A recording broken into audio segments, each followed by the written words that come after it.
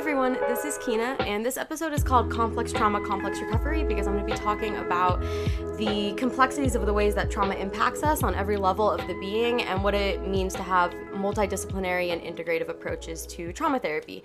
And I'm going to be talking about some of the different options for working with the different parts of ourselves that are impacted by trauma, and also talking about some of the issues with certain therapy approaches and kind of what to look for if you are looking for a therapist to help you with CPTSD recovery. So let's jump in. So trauma impacts us on every level of the being. I made a TikTok about this a while ago where I said, trauma impacts us on 5 different levels: cognitive, social and relational, emotional, physical and somatic, and creative/spiritual. And I got a bunch of comments that were like, so every level. And I was like, yes, you guys get it. Every level. It is not a simple disorder. And I'm specifically talking about CPTSD. It's called complex for a reason. When trauma occurs ongoing for a prolonged period of time, which is what causes CPTSD, and especially when that context happens within the framework of relationships and attachments, it has very complex impacts on the development of a person and all these different mechanisms. So let's just kind of go through the list and talk about it. So cognitive and rational. First of all, I'll touch on this in physical too, but trauma physically alters the development of the brain, especially when it's in childhood. So when I say that it affects your thoughts and your cognitions, that is happening on a physical and cognitive level. It's kind of funny trying to separate them all out into categories because they all do weave into each other so much, but just to kind of, for the purpose of simplicity, I'm going to go with that. So your thinking is impacted by complex trauma in a number of ways. First of all, your amygdala, which is the part of the brain responsible for observing danger and kicking the body into fight, flight, freeze, or fawn at the sign of perceived danger, is heightened. The activity in the amygdala is heightened in CPTSD. So you have a brain that is searching for danger. This is like a hypervigilance thing, something that causes hypervigilance. When you have a body and brain that is searching for danger, that can come in a lot of forms. It's very common for people to have intrusive thoughts with CPTSD. That happens in like obsessive compulsive disorders, which are related to trauma, as well as just intrusive thoughts related to hypervigilance and CPTSD. So intrusive thoughts is one way that you might notice it in terms of cognition. Negative core beliefs is another way. So a lot of complex childhood trauma survivors develop negative core beliefs about themselves, about other people, and about the world that they carry with them. And this can create black and white thinking, distorted thinking, and eternity thinking. Eternity thinking is like, this is going to last forever, it'll never get better, everyone always leaves me, like always, never, forever, those sorts of words. It basically can impact the internal thoughts that you have about yourself, like internal dialogue, your self-critic, your, like all those different kind of processes are impacted by trauma. And it also quite simply impacts your cognitive function and ability to always be in survival mode, because when you are in survival mode, when your nervous system is constantly in hyperarousal, your brain is rarely in its learning and connecting mode. I've talked about that before. It's ventral vagal, like when our nervous system feels calm and safe. And in that zone, your brain is in the learning mode. You can connect, you can learn new things, you can grow, you can process, you can think clearly.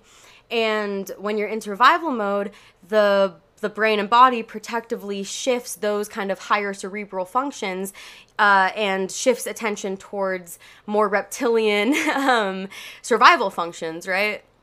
So that is why a lot of people who are experiencing trauma or who have untreated CPTSD might even struggle with things like memory, decision-making, learning. Your brain is simply not at full capacity when you are in survival mode, right? So, that's just like a very brief overview of how cognition and thinking is altered by trauma. Emotions take a big hit. Your emotional world gets rocked by complex trauma.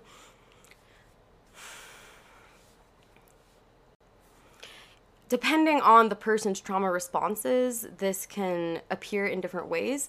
But essentially, some of the main things that I see and that I've observed are kids who were conditioned and taught to not show emotion, who were punished for crying or being mad or just weren't really allowed to safely express themselves in their home, who naturally now as adults feel shame and fear and discomfort whenever a bad emotion comes up.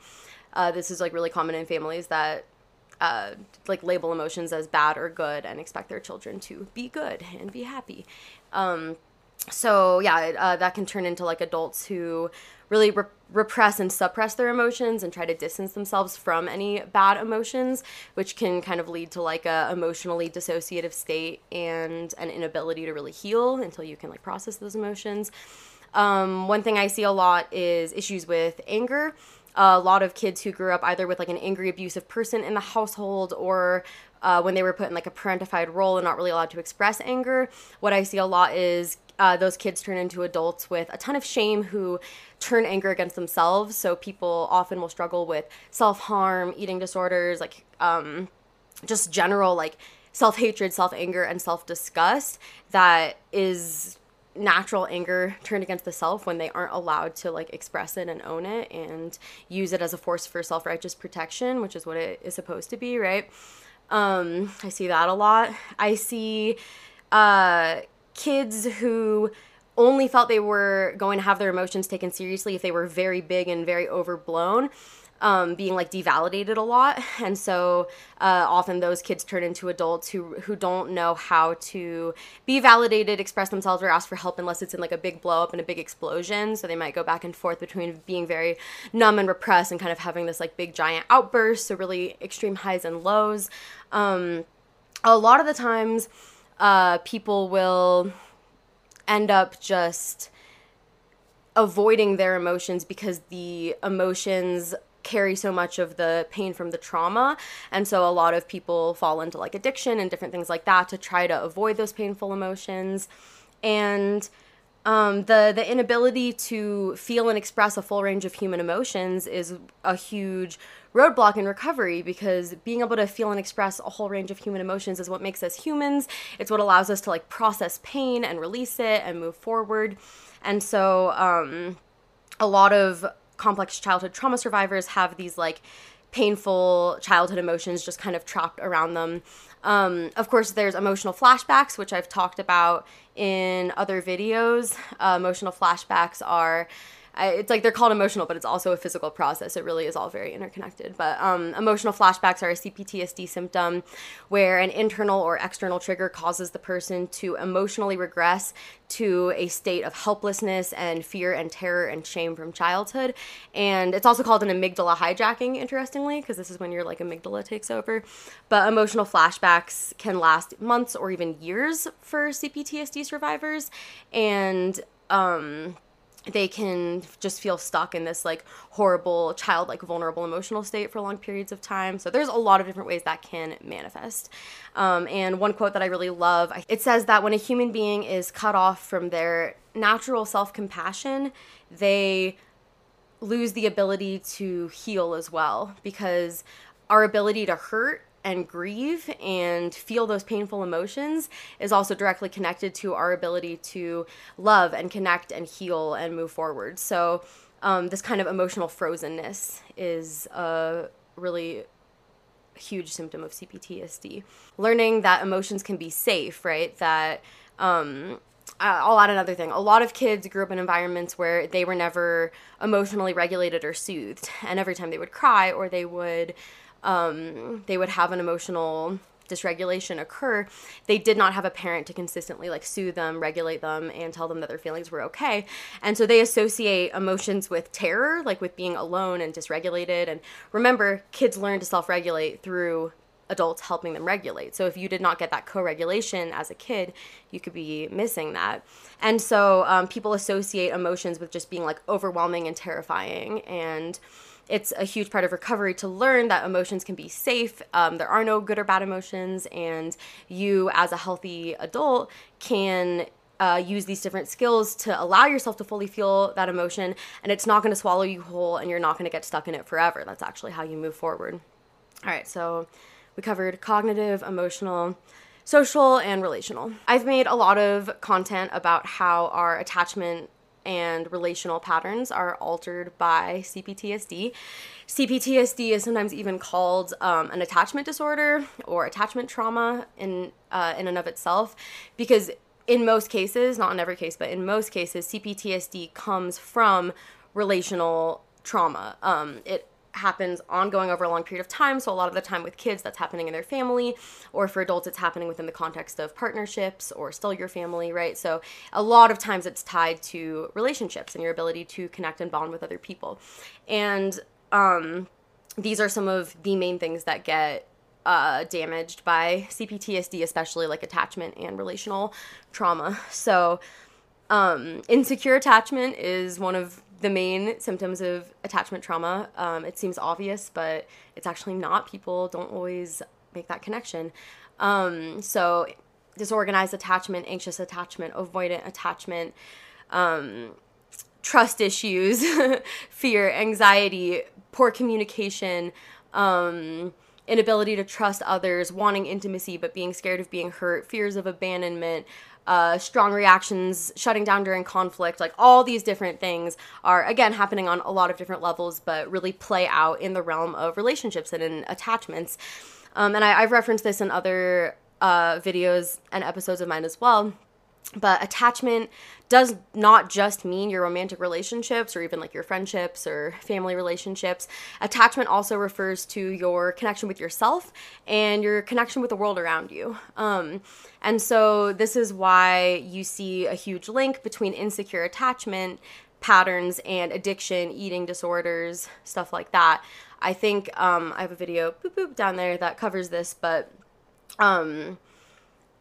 eating disorders and addiction and other kind of obsessive compulsive patterns have been theorized to be a human being looking for something to bond with and attach to when they do not feel safe to bond and attach to other human beings, and looking for something to help regulate them emotionally, like food or alcohol, when they cannot trust other human beings to help them regulate emotionally. They did not get that co-regulation, so they are co-regulating with these processes.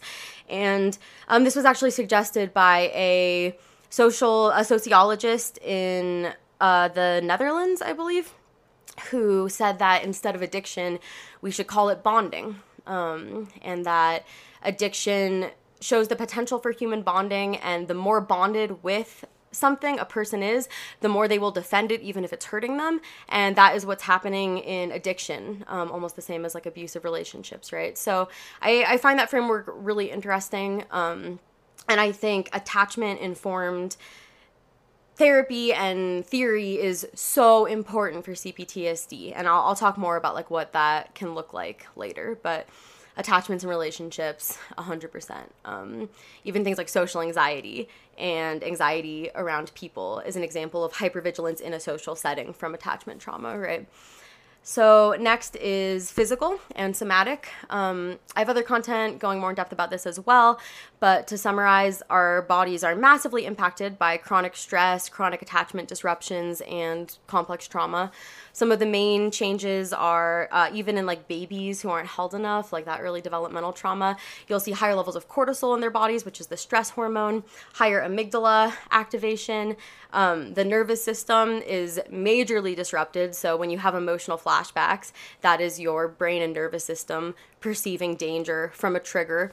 Your nervous system loses the ability to actually tell safety from danger, which is what causes a whole range of issues like panic attacks and dissociation and all these different things. It's because your body is responding to a threat that actually has passed, but you experience that threat for so long, emotional or physical, that your body doesn't know it's passed. And that is part of what somatic and physically focused trauma therapy does, is teaching the body how to relax, how to feel safe again, and how to distinguish real threat from perceived threat or trigger from the past, right?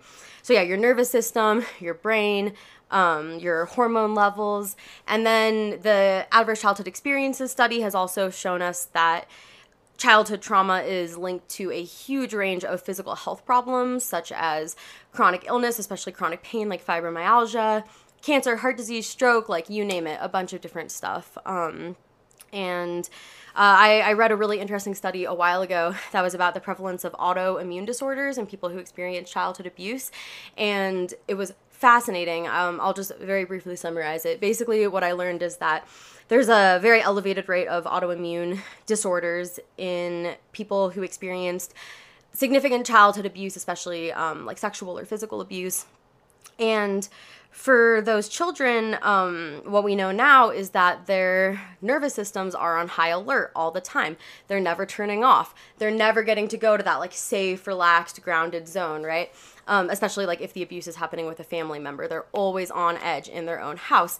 And what that does is it floods their body with so much cortisol, so much stress, so many like stress hormones and danger signals that eventually the immune system and the nervous system can end up like turning on itself and attacking itself, which leads to all these different autoimmune disorders. And I read a bunch of different theories and ideas about how like a body that is always searching for a threat, it makes sense that that could turn into an autoimmune disorder where the body is finding threats that don't exist within itself, attacking them, and then leading to all these different issues. So I'm not a scientist or a doctor. I won't claim to understand that stuff on a really complex level, but I know that those connections are there and they're very, very interesting.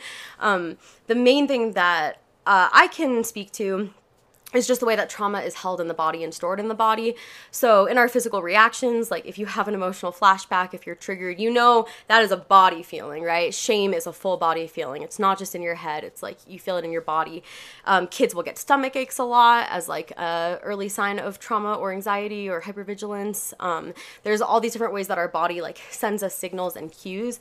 A really common thing with CPTSD is people being very dissociated and disconnected from their bodies. So like when I was like pre-trauma therapy and still had a lot of CPTSD symptoms, I could not stand any body mindfulness or body awareness or like body-centered practices. They would give me panic attacks. Things like meditation, yoga, even deep breathing. I had therapists who would suggest dance or suggest movement, and I would literally tell them, like, I refuse to do that. You will never make me do that.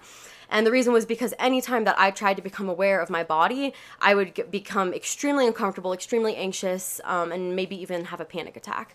And that is because trauma survivors dissociate from their bodies, disconnect from their bodies as a way to survive.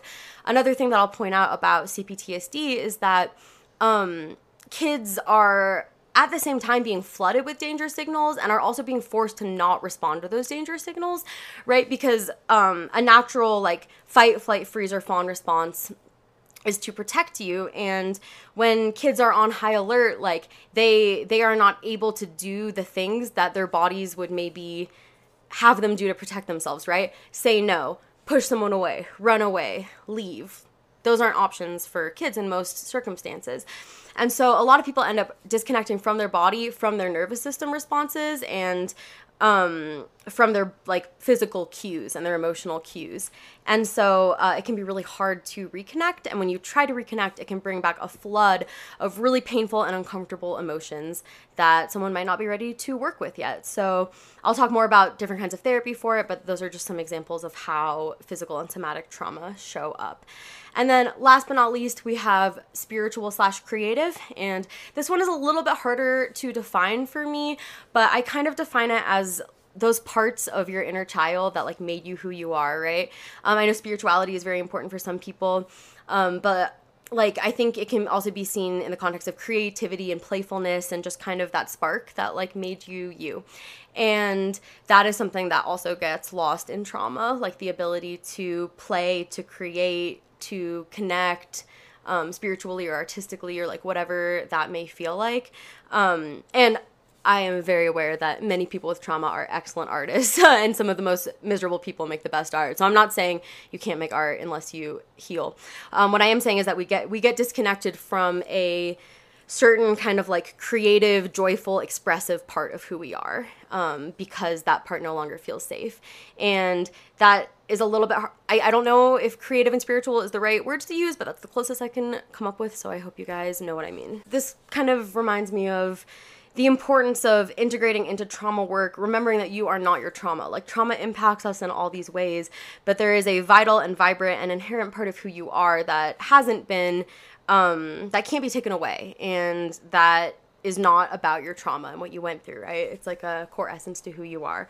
And so recapturing that and finding ways to reconnect with that and express yourself and like play and be creative are very important in trauma recovery as well. Okay, so now that I have talked about those, I'm going to talk about kind of some of the issues that I see with trauma-informed treatment and what I hope to see, what I think works for trauma-informed treatment. So I think the main point I'll make about all of this is that complex trauma is complex, so complex trauma recovery has to be complex. It has layers to it. It's complicated. Don't ever trust anyone who says all you have to do to heal your trauma is XYZ, or like, this is the secret for mental health. It's super simple. You can read about it in this article. Like, it is complicated because we each have our own stories, our own backgrounds, our own needs, and there's this like complicated interweaving, there are these complicated interwoven symptoms from somatic, emotional, cognitive, social, and creative parts of us that are all traumatized. So the main thing that trauma therapy and trauma recovery has to be is complex and integrative and multidisciplinary and not oversimplified. And that the other thing that I think has to happen is a reconnection between those different parts of ourselves. I wrote a blog post about structural dissociation on my Patreon. If you're not on my Patreon, please subscribe. Link is in the bio. I might make a video about it at some point. But in structural dissociation, different parts of the self become fragmented from each other to kind of deal with different parts of life. And it can be very distressing and confusing for people. And one of the common forms of structural dissociation for people with CPTSD is that these different functions that I talked about become very alienated and isolated from each other. So the body, the mind, and the emotions and relationships and creativity all work together. And a lot of people with CPTSD will just not have that like supportive relationship where those different parts of the self are communicating with each other, right? A really common example of that is someone who is stuck in their head but disconnected from their emotions and body. This is probably the one that I see the most often, and this is common for people with anxiety, people with OCD, people with intrusive thoughts, people who are kind of analytically minded. But what happens is that a lot of trauma survivors end up really stuck in their head. And what that can look like in therapy, or I'll back up. What that can look like when you're not in recovery is just like racing, obsessive, anxious thoughts all the time. And what that can turn to in recovery, it's important to keep an eye out for, is like trying to heal from your trauma and heal your mental health by just like thinking about it all the time. And I actually was just having a really great conversation with someone on Patreon the other day about how she was upset about something. She was triggered by something and she didn't really understand why. And she was like, I just don't know, like, what's going on. And we talked about how in that moment when she was feeling really dysregulated, she was obsessively asking herself, like, what is going on? What is going on? And she shared the observation that, oh, yeah, I was like thinking about it so obsessively because I thought if I figured it out, maybe I could fix it. And that is a very common thing that I think so many people can relate to, is like, I got to figure it out. I got to fix it. Or trying to think yourself out of certain emotions or certain realities. Be like, no, it's fine. And at the same time as there's kind of this like hyperactivity in the mind and racing thoughts, often I find that those people are very numbed out and disconnected from like their deeper emotions and their bodies, and there's just like not that communication. So I think creating like more integration and communication between those different processes is very important. This is why I have previously expressed some issues with CBT therapy, because when we look at behavior is really a result of all of those different things, right? It's a result of your physical and somatic responses, your emotional responses, your cognitive patterns, your social and relational patterns, your relationship with yourself. And so behavior is kind of this behavior and behavioral symptoms are an amalgamation of these like complex processes. And what cognitive behavioral therapy kind of says is, all right, so you got your thoughts, you got your emotions, and then you got your behavior, and we're going to change the thoughts and emotions to change the behavior. That's a very oversimplified version, so don't come at me for that. But it's very focused on kind of these like surface level behavioral patterns. And it's not always surface level. It can also be focused on like negative core beliefs, but a lot of people end up feeling like CBT is just telling them to like change their thoughts, and they can't. That's really common. And I've talked before about how CBT often doesn't really work super well for trauma survivors until their bodies feel safe and their nervous systems feel safe. Because remember what I said about how your brain isn't at full capacity when you're in survival mode? So once someone's body starts to feel safe and their body starts to relax, a world of therapy options open up. I believe that like physical safety and nervous system regulation is one of the most important foundations for all other kinds of therapy. Once that happens, CBT can be helpful. Challenging core beliefs can be helpful. Finding alternative frameworks to look at things can be helpful. But your brain is not really going to be open to that kind of learning and engagement until there's a felt safety physically, and I think an ability to like connect with your emotions that are tied into those thoughts. So CBT can be really ineffective or even triggering for certain trauma survivors, and I think it is best done, if you're interested in it, with a therapist who does lots of other modalities and can blend them. Like, it's best blended with other things, but not by itself if you have trauma. Not everyone needs the same therapeutic approaches at the same pace. Like, for example, I told you guys about how I was super uncomfortable doing body mindfulness exercises. So I didn't start doing anything like that for a really long time. I had to find other ways to start to do somatic processing. So I did a lot of psychoeducation, just learning about the nervous system, learning how to recognize my body's different nervous system states. And I'm going to put this chart up on the screen. This is from the Safe and Sound Protocol by Stephen Porges, who's one of the founding influential voices about polyvagal theory in the nervous system. And so you have the autonomic nervous system, which is like our nervous system being on that ladder where we're always moving up and down a ladder. And then there's co-regulation and self-regulation as these two major tools. And then there's physical awareness and body awareness. So that was what I worked on first. I worked on understanding my body, understanding my nervous system, and slowly kind of trying different self-regulation and co-regulation techniques to like help my body feel safe.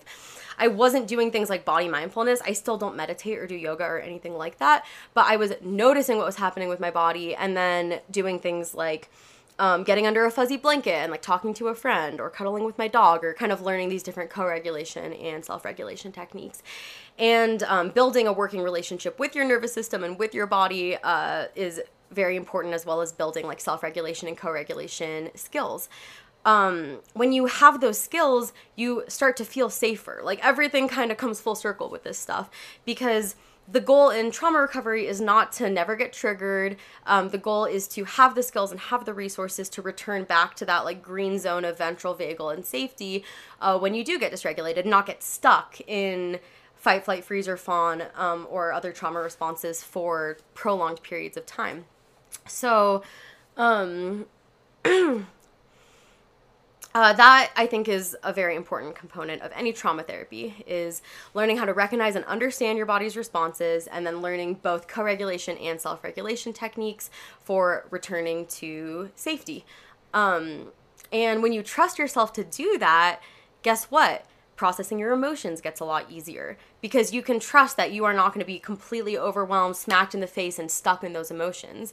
You can slowly learn to let yourself grieve, be angry, have these different emotions, because you know that you're not going to be trapped, and you have the resources to feel good again and to balance out again, and kind of let those like strong emotions be processed and expressed. So, yeah, that's why I say that, like, I think some nervous system literacy and regulation techniques are foundational for trauma recovery.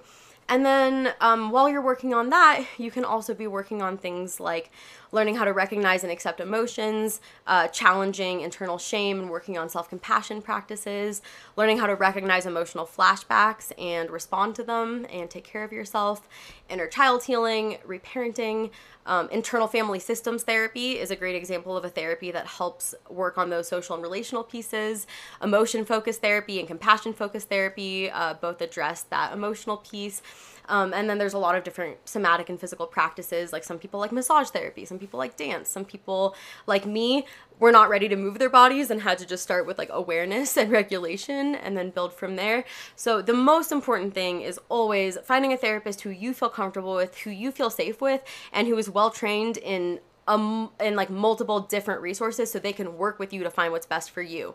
One thing that I have heard way too many times from people is like, yeah, my therapist told me to do deep breathing, and when I told her it made me more anxious, she told me to just keep trying. Or, you know, my therapist told me to do these worksheets, and when I told her I couldn't focus on them, she told me to just, you know, do them.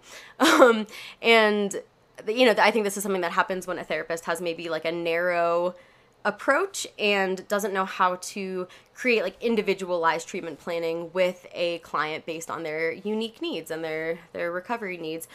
So that is something really important to watch out for. Like, I think it's great to always ask your therapist what modalities they're trained in and interview your therapist. Like if you're looking for a new therapist, ask them questions, ask them what their experience with complex trauma is, if they use any somatic or physical modalities. Like these are all questions you can ask ahead of time to find someone who's going to be the best fit. And then that therapist can work with you to understand you and to kind of create a approach that is going to work best for you. So yeah, I think the main thing I hope you guys all take away from this is that there is no one kind of therapy that's best. What's best is a therapist you can trust, who can work with you, and also continue to offer new modalities as your recovery grows, right? Because like you're ready for different things at different points. So a really common thing is most therapists would not recommend EMDR brand new into trauma recovery when you don't have a good support system or you're super unstable, because it can be very triggering. But EMDR can be an absolutely amazing tool when you're ready for it. So find a therapist who can work with you, and remember that trauma happens on like all these different levels, and that the physical nervous system regulation is what lays the foundation for all of those other ones that we talked about. Like if I was gonna, even though I said they're all interconnected, I still think that physical somatic piece is kind of the foundation, because the physical reactions that we have are what initiates all these different emotional and thought processes and behaviors and relationship patterns. And so yeah, felt safety is something that I focus on, and the better you get understanding and responding to your nervous system's needs, the more clearly you'll be able to think, the more empowered you'll feel in your emotions, the healthier your relationships will be. Like it creates possibilities for growth in all areas of your life. And yeah, a lot of therapists, I think a lot of modern mental health practitioners really focus heavily on the cognitive piece and the behavioral piece. And I think that's a societal thing. And I'm not saying that thoughts and behaviors don't matter, because they certainly do, but the emotional and the relational and the physical somatic piece really gets left out a lot. So these are just some things to keep in mind if you're in therapy, if you're searching for therapy, if you're just kind of on your own recovery journey. I hope this has all made sense, and thank you guys for listening.